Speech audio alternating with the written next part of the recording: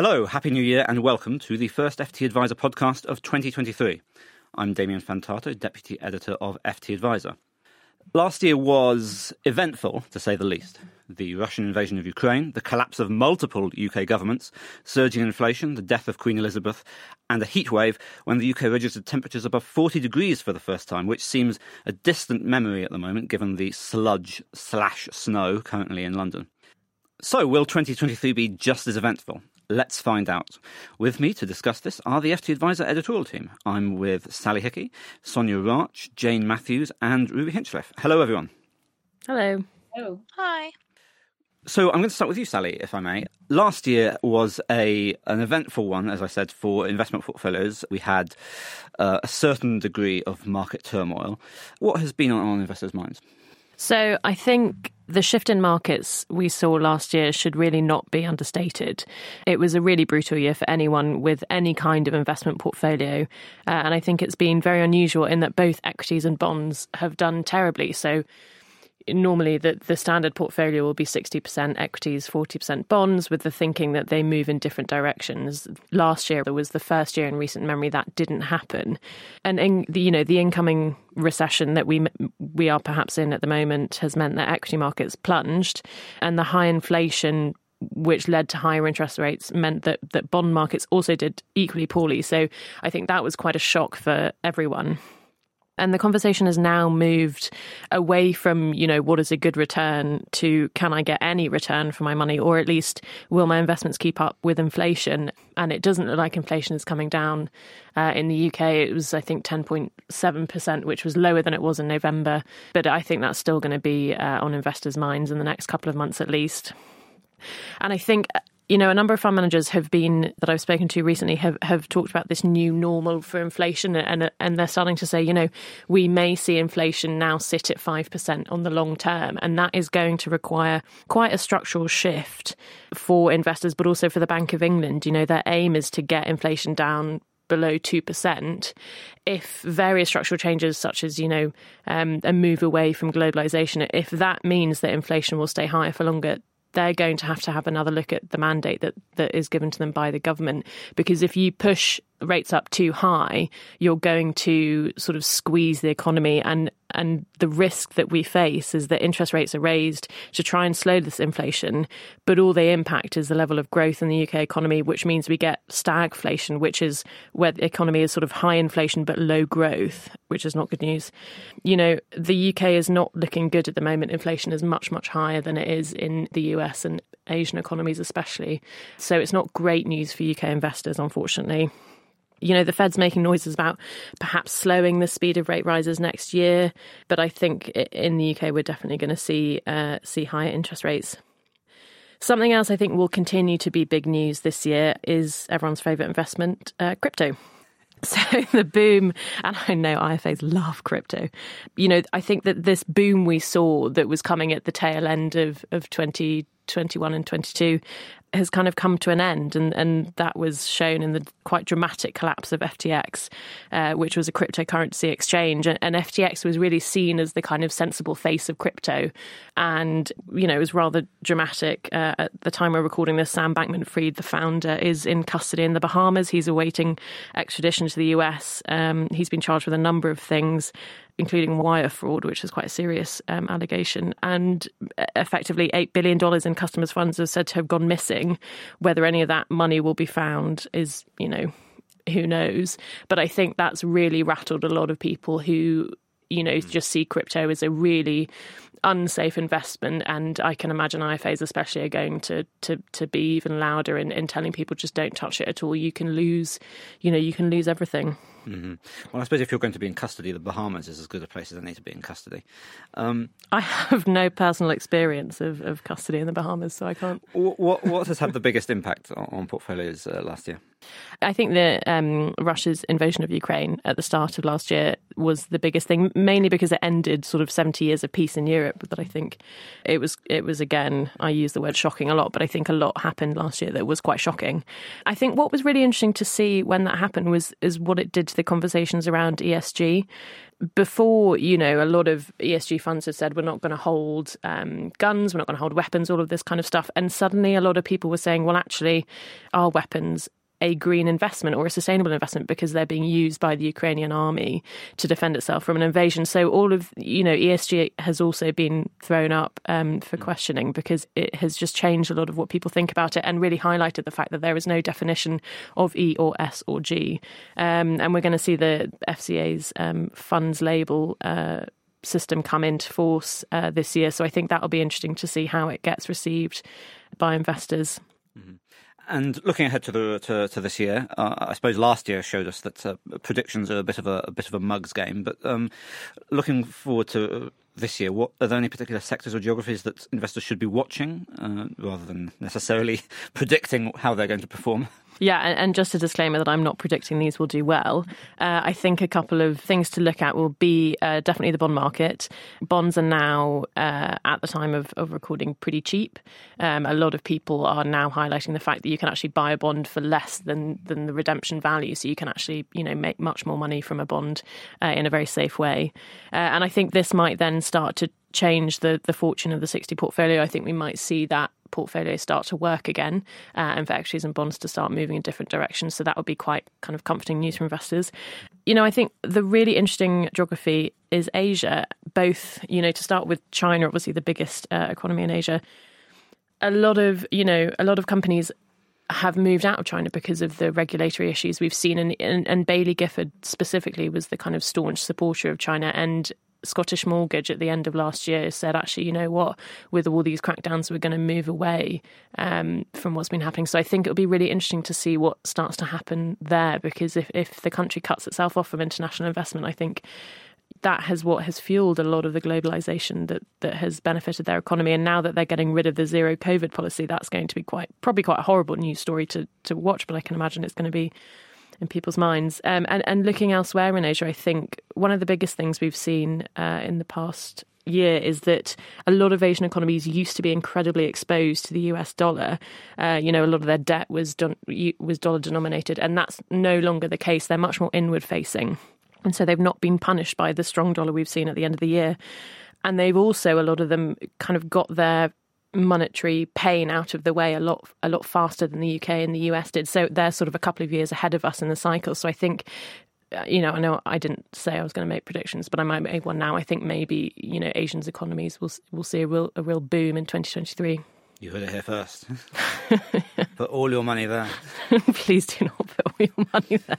And linked to some of the economic issues that we've seen last year is obviously interest rates. The Bank of England has been very active on that sort of things, and that has its effects on the mortgage market. So if we move to Jane, the mortgage market saw lots of upheaval last year. Particularly the in the wake of the mini budget, when mortgage loans were being pulled and being what's the opposite of being pushed back onto the market. What can we expect to see in the residential mortgage market this year, Jane? Yeah, absolutely, Damien. It was quite a year for the mortgage market, particularly after September's mini budget, and the effects of that are still definitely being felt. The market has kind of returned to a bit of normality, but the rates are much higher than they were in September. But we have seen products return to the market in the last couple of months. But it is widely expected that house prices will fall in the new year, and the estimates for this range, we've seen predictions of between 5% and 30%, but most in the industry seem to expect a fall of around 10%, which would bring house prices back in line with pre-pandemic levels. And although this is positive news for first-time buyers, the rapid rise that we have seen in interest rates sort of counteracts this gain. Towards the end of December, we saw the Bank of England warn that mortgages are going to get considerably more expensive next year for millions of people. So some in the industry have said that this will take some heat out of the market, as a lot of people will choose to stay where they are. But there is an expectation that others will choose to downsize to free up some cash and reduce their monthly outgoings. I thought that Karen Noy, who is a mortgage expert at Quilter, she summed up the situation well. She said in her view, the market will suffer in the short to medium term, but because there's so little housing stock available, it won't be too long before we come out of that dip and we see house values start to go up again in the new year. So there's a lot unknown, but there seems to be cautious hope among mortgage brokers and advisors that this year won't hold any of the same shocks that we saw last year. Mm-hmm. And looking towards the buy-to-let sector, that is because of tax changes and other regulatory changes, for example, around energy efficiency. The story there is one of more of a gradual shift towards it becoming, according to some, more and more unattractive.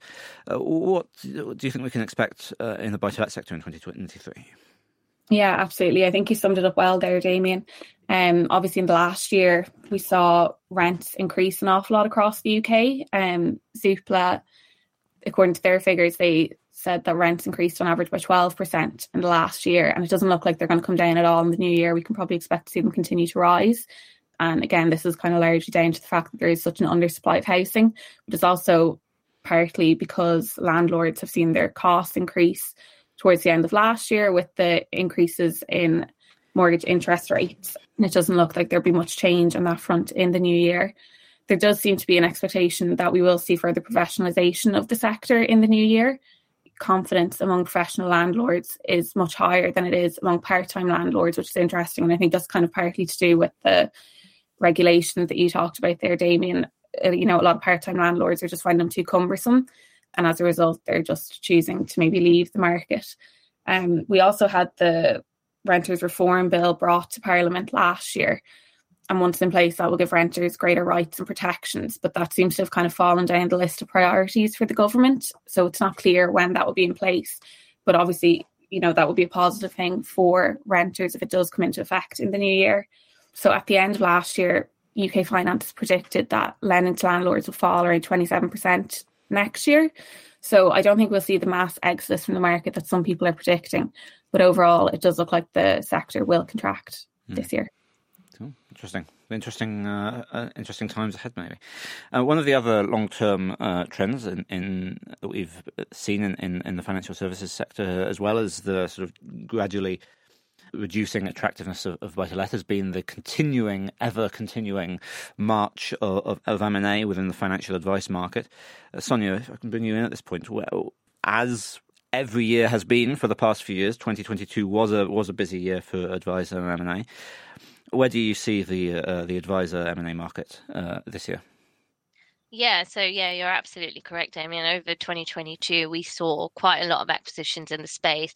More recently, in December, we saw acquisitions from Kingswood, Perspective, Fairstone, and that wasn't kind of, a one of a few. It was quite a one of many that we saw over December. So, yeah, it's definitely been quite a busy space, and I think it's safe to say that the market will still remain just as busy. However, I think the hands of the owners may change as there seems to be a shift in what's been happening over the last couple of years. And I think 2023 will be different, purely because we may see private equity firms exit the market. And one of the deals we saw this year that kind of highlights where perhaps 2023 is heading is Aviva buying the national IFA Succession Wealth, for which the majority shareholder was private equity firm Inflexium.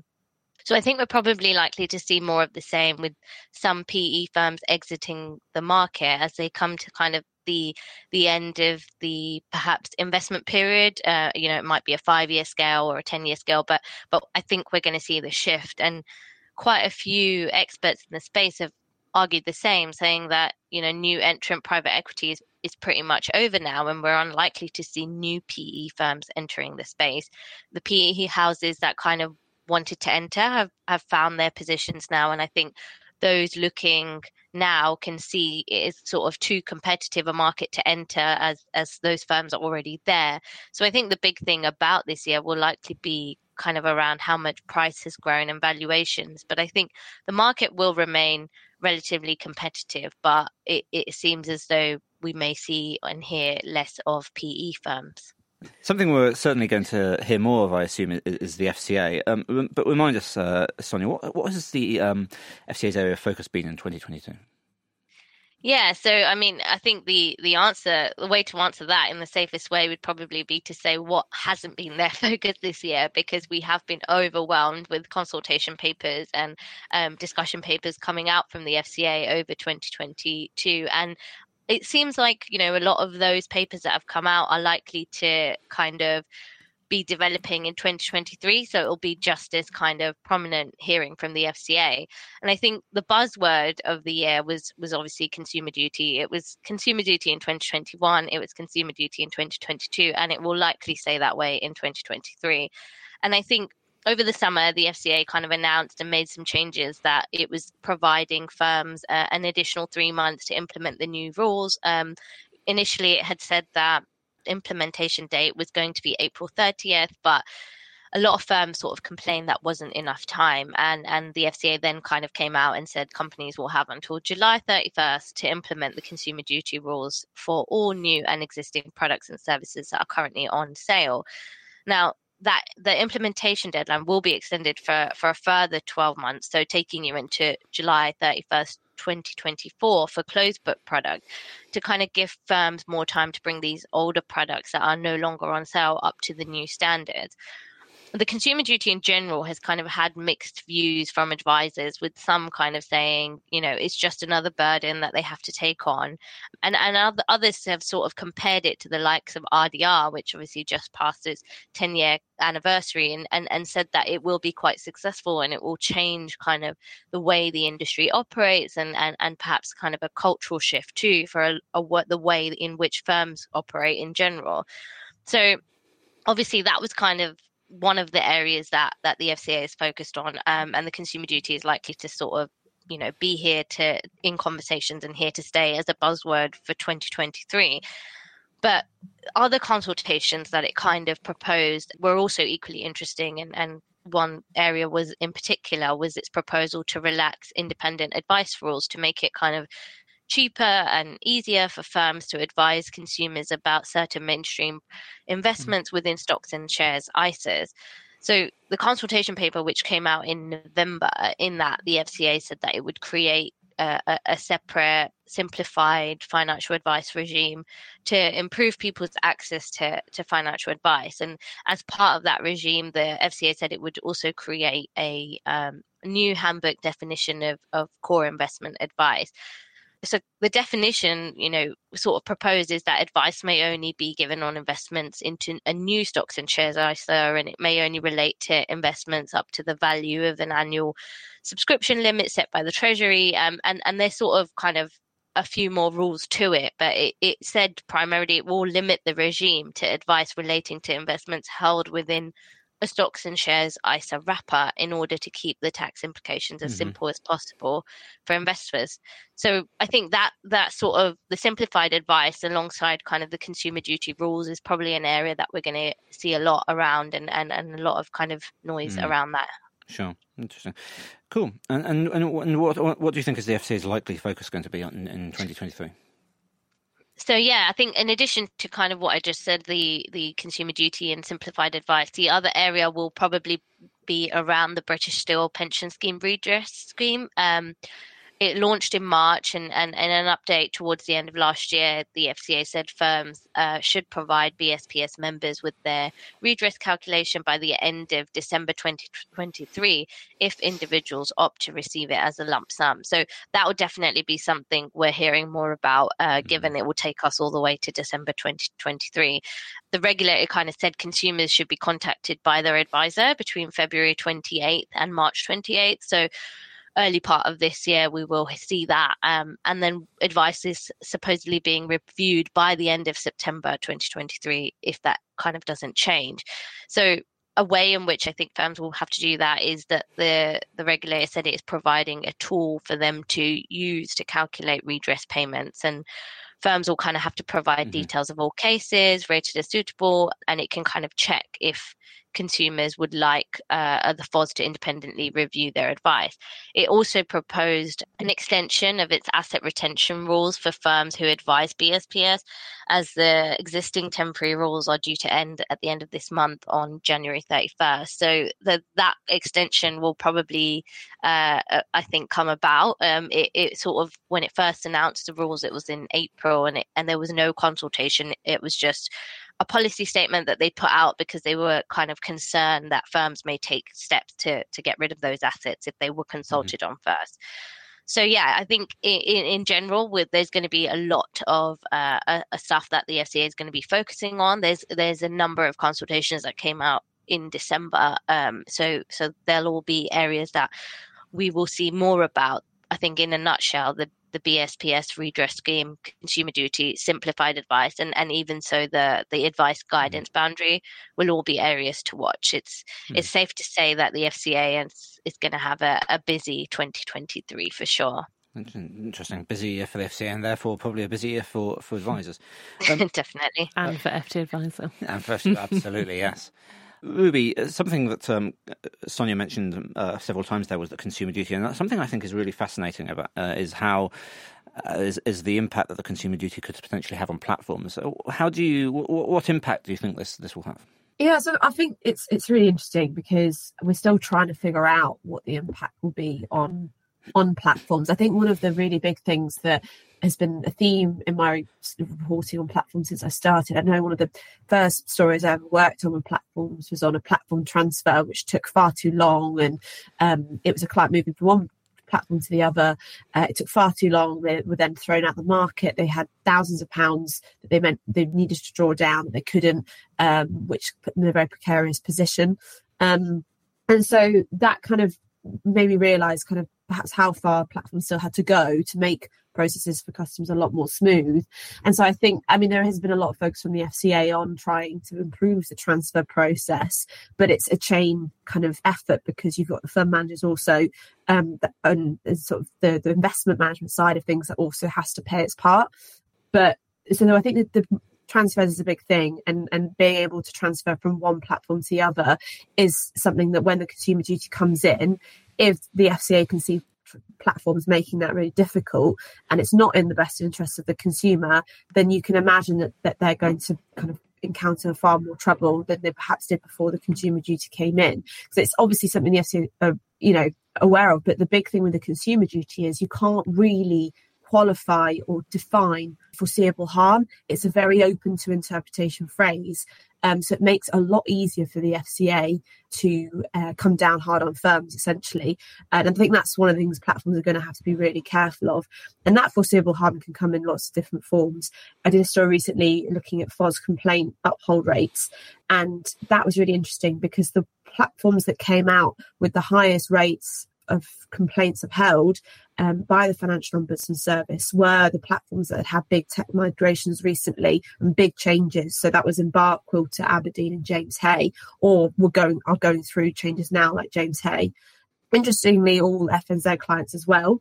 But what was interesting that Mike Barrett, the Landcat, said was that changes like tech migrations could be interpreted as foreseeable harm that could be avoided. And that's obviously one of the things in the consumer duty that providers and advisors alike need to avoid. So it's not just on platforms. Advisors also need to be looking at the platforms that they're using and help to make that foreseeable harm assessment. And that's what Mike Barrett said to me, essentially, that advisors need to keep an eye on this as much as platforms do. But I do think that that's going to be one of the big areas that the platforms need to be wary of. And I know some platforms have been investing in it. I know M&G, for example, Rich Denning, CEO of M&G PLC, told me that M&G's been investing in transfers this year to make it as easy to leave the platform as it is to join it. And I know other platforms have been doing the same. So yeah, hopefully in 2023, we'll see more of that. Mm-hmm. And one of the other areas where there's been movement in the platform market recently has been in the area of fees. What do you think the future is for platform fees? Yeah, platform fees is a topic. Advisors have debated it for years because it is something that directly impacts the client.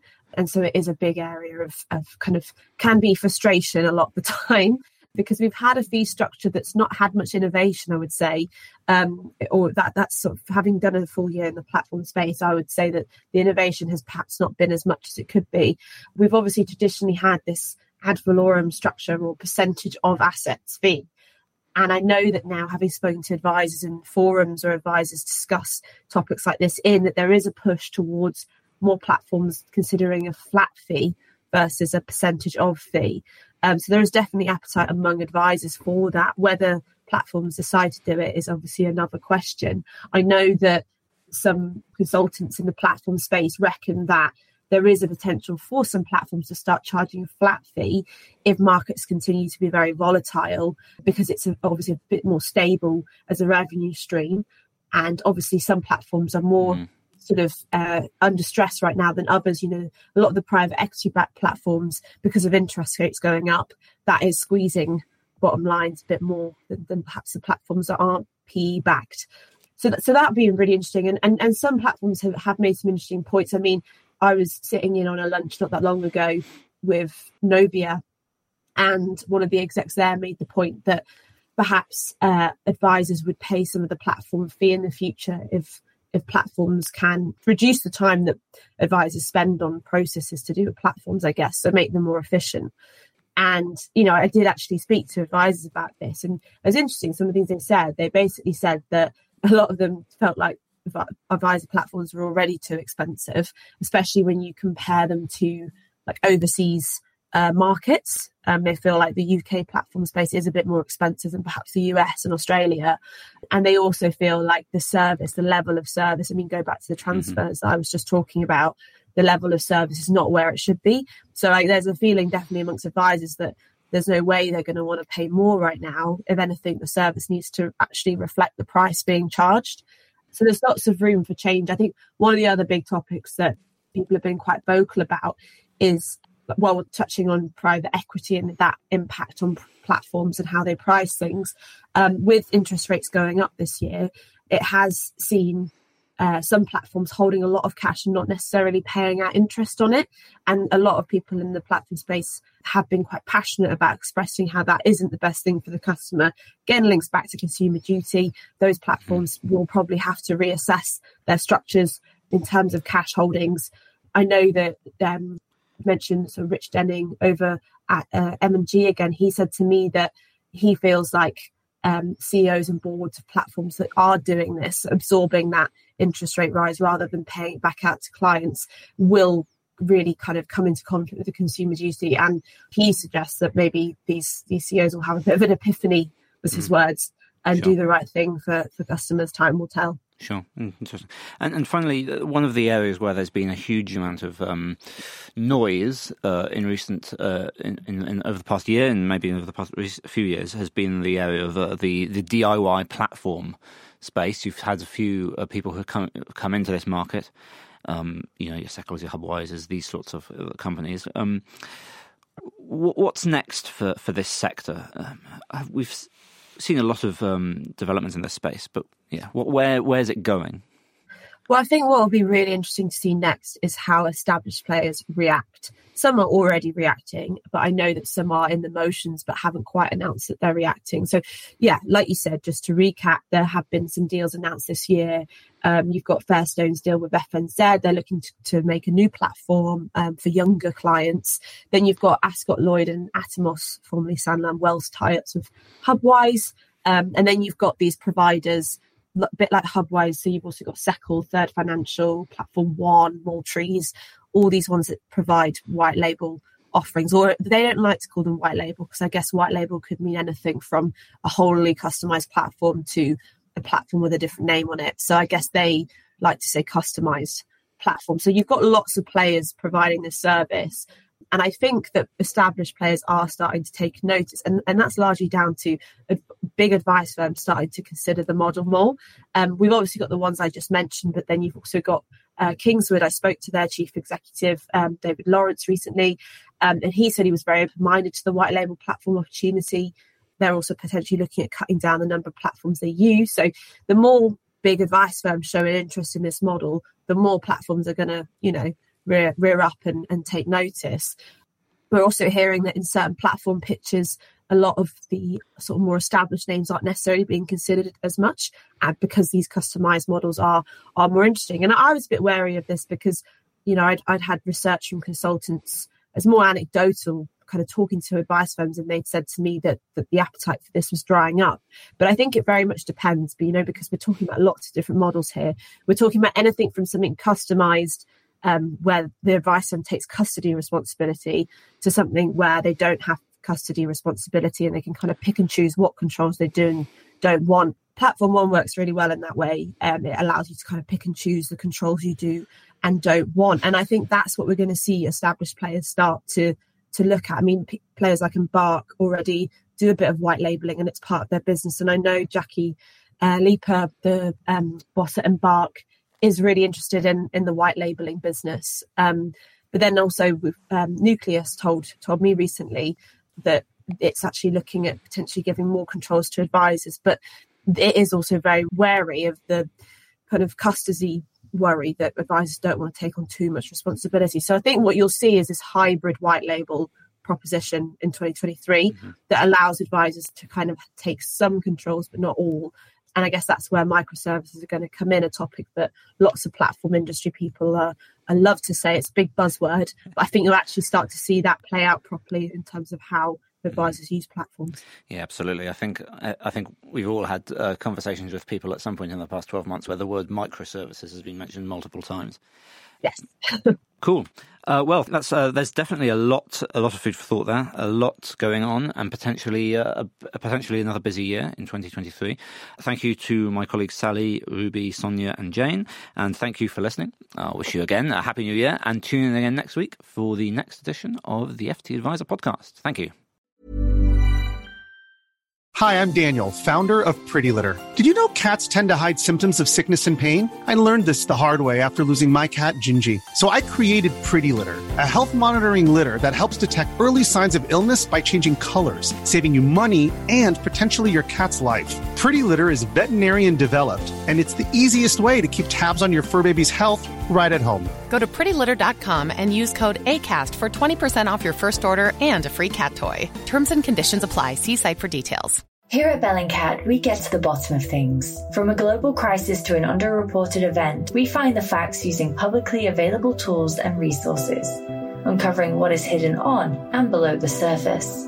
We connect the dots using social media posts, satellite images, and public records, and empower others to do the same by sharing how we do it. The ability to do so is only made possible by our readers, supporters, and community members. Care to join us? Learn how at bellingcat.com.